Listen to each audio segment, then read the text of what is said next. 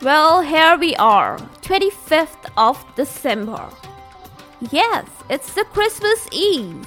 The much-awaited holiday season is finally here. Let's ponder over what is Christmas. It's not an external event at all. No, it is not. I myself do not celebrate, but just pondering over on this festivity season and season of all the blessings and good wishes, what is Christmas? It's not an external event at all. It is actually a piece of one's home that one carries in one's heart. It is tenderness for the past, courage for the present, hope for the future, the blessings of peace, the beauty of hope, the spirit of love, and the comfort of faith. I wish may these be your gifts, my gifts, all this festive Christmas season, a blessed season, this wonderful holiday season. Welcome all to Is Pharmacology Difficult podcast. I'm your host, Dr. Radhika Vijay, MBBS MD Pharmacology, and this is the audio hub to get the best simplified basic tips, strategies, methods, and lots of ideas to learn better, understand better, and make your concepts crystal clear.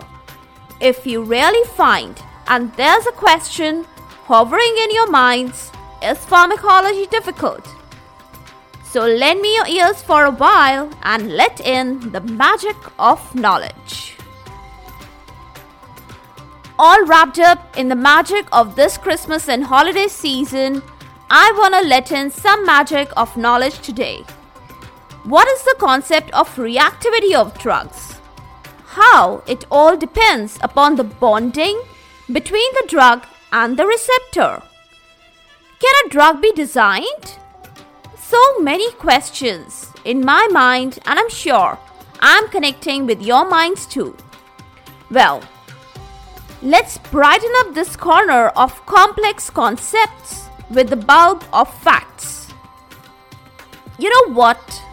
As I am contemplating over the bonding today, bonding of drug and receptor, let's start off with a talk. I want to tell you that bonding, it fosters complete and proper interaction of drugs with their receptors. The most important and the major bonds to be known, they are the covalent, electrostatic, and hydrophobic bonds. The strongest ones are the covalent. Many a times they are irreversible in nature. A classical example I want to state here is covalent bond between acetyl group of acetyl salicylic acid, famously known as aspirin,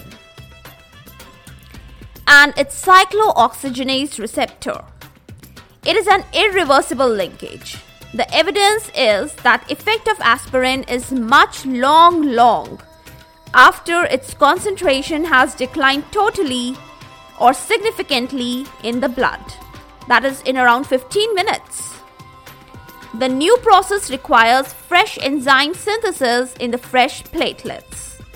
And this actually takes several days.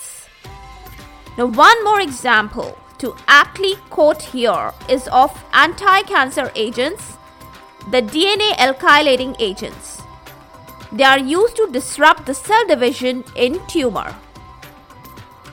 Another bond worth mentioning after the covalent is the electrostatic bond. It is much more in vogue than the covalent one. Yes, it is.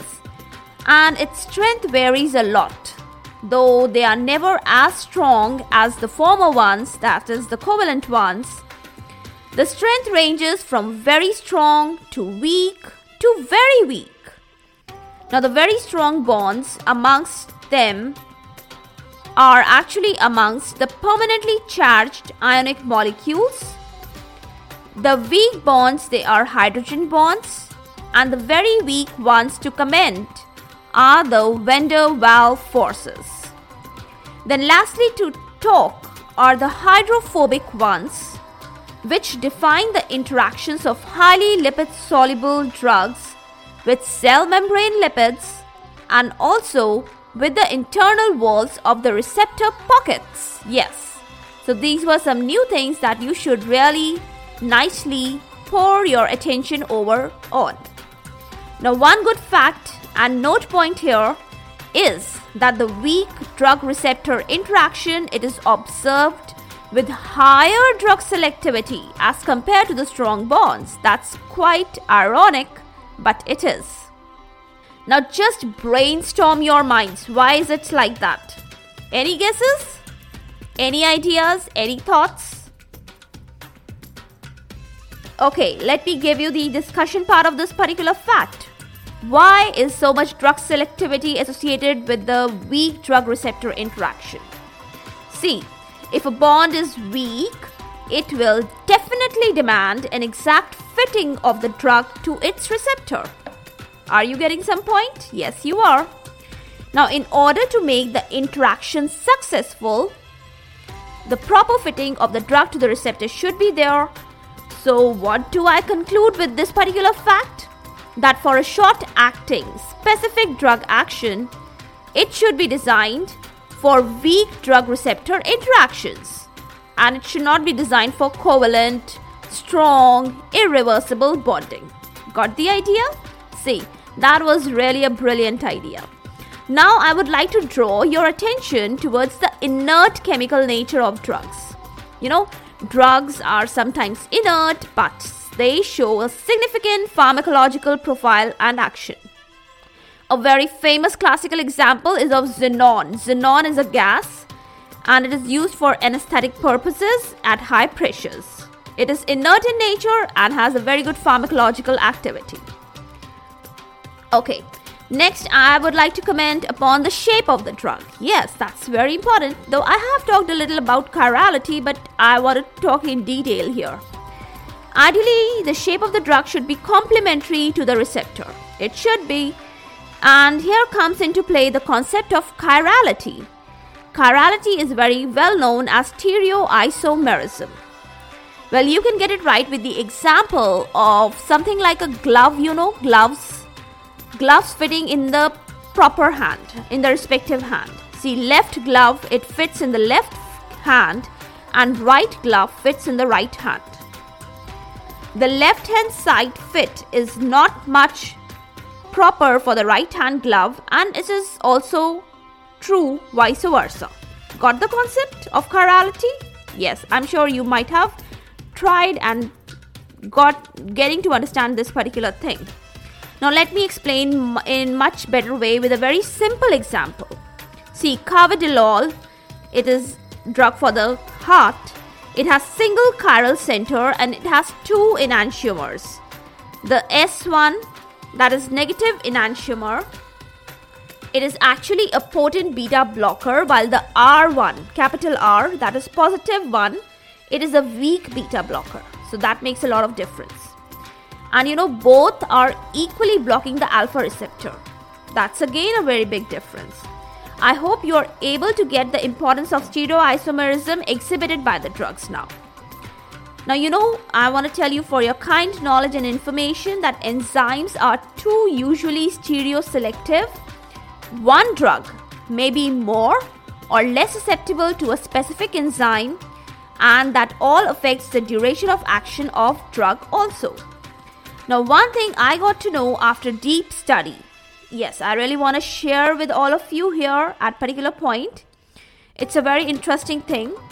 Now, even after the knowledge of chirality, the stereoisomerism is so much in vogue nowadays. And very often the racemic mixtures of drug, you understand what are the racemic mixtures? That is both enantiomers, they are mixed together rather than using a separate form. Now, they are used for the clinical studies, for the drug efficacy, drug elimination, and even they are marketed thoroughly. Now, what's the drawback of this particular thing? Have you ever wondered about it? Let me tell you. Well, the person taking the racemic mixture is actually taking the drug around 50% less active or inactive than the separate isomer form. Yes, that is the truth. But still, why it is so common? You know why? Because no set or standard or proper evidence of the less adverse drug reactions with the racemic compounds has been known as compared to the single active enantiomers. So that is why, the racemic mixtures are so thoroughly marketed, used, and they are not able to be overpowered by the single active enantiomers. That was a quick, important, interesting thing I wanted to share with all of you. Now, lastly, I want to comment a little upon the rational drug designing. Now, though in future I may take up this topic in a lot of details, I may. That's why I'm telling you it may not be possible, but some quick facts about it at this particular point I want to tell you. So let's get to know. The first point is that if you know that about a biologic receptor of drug, then you can predict the molecular structure of the drug. That's the first concept associated with the rational drug designing. Got it? Second point. But till now, this has not been practically possible. No receptor is known in detail yet. That's a fact. Third point.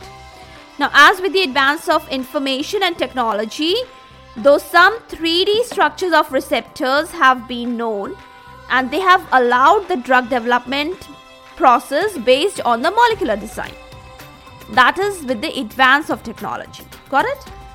Fourth point. There are computer programs which in fact optimize the drug structures to fit the known receptors. And this is what is in real forms the rational drug designing. That's quite interesting, huh? Well, more interesting things I have in store for you all to know. Something like drug categories, how the drugs are named, etc., and much more. All to be known in the next episode. So, what are your Christmas plans? What are your holiday plans? I'm sure there's nowhere pharmacology coming in between of your wonderful plans.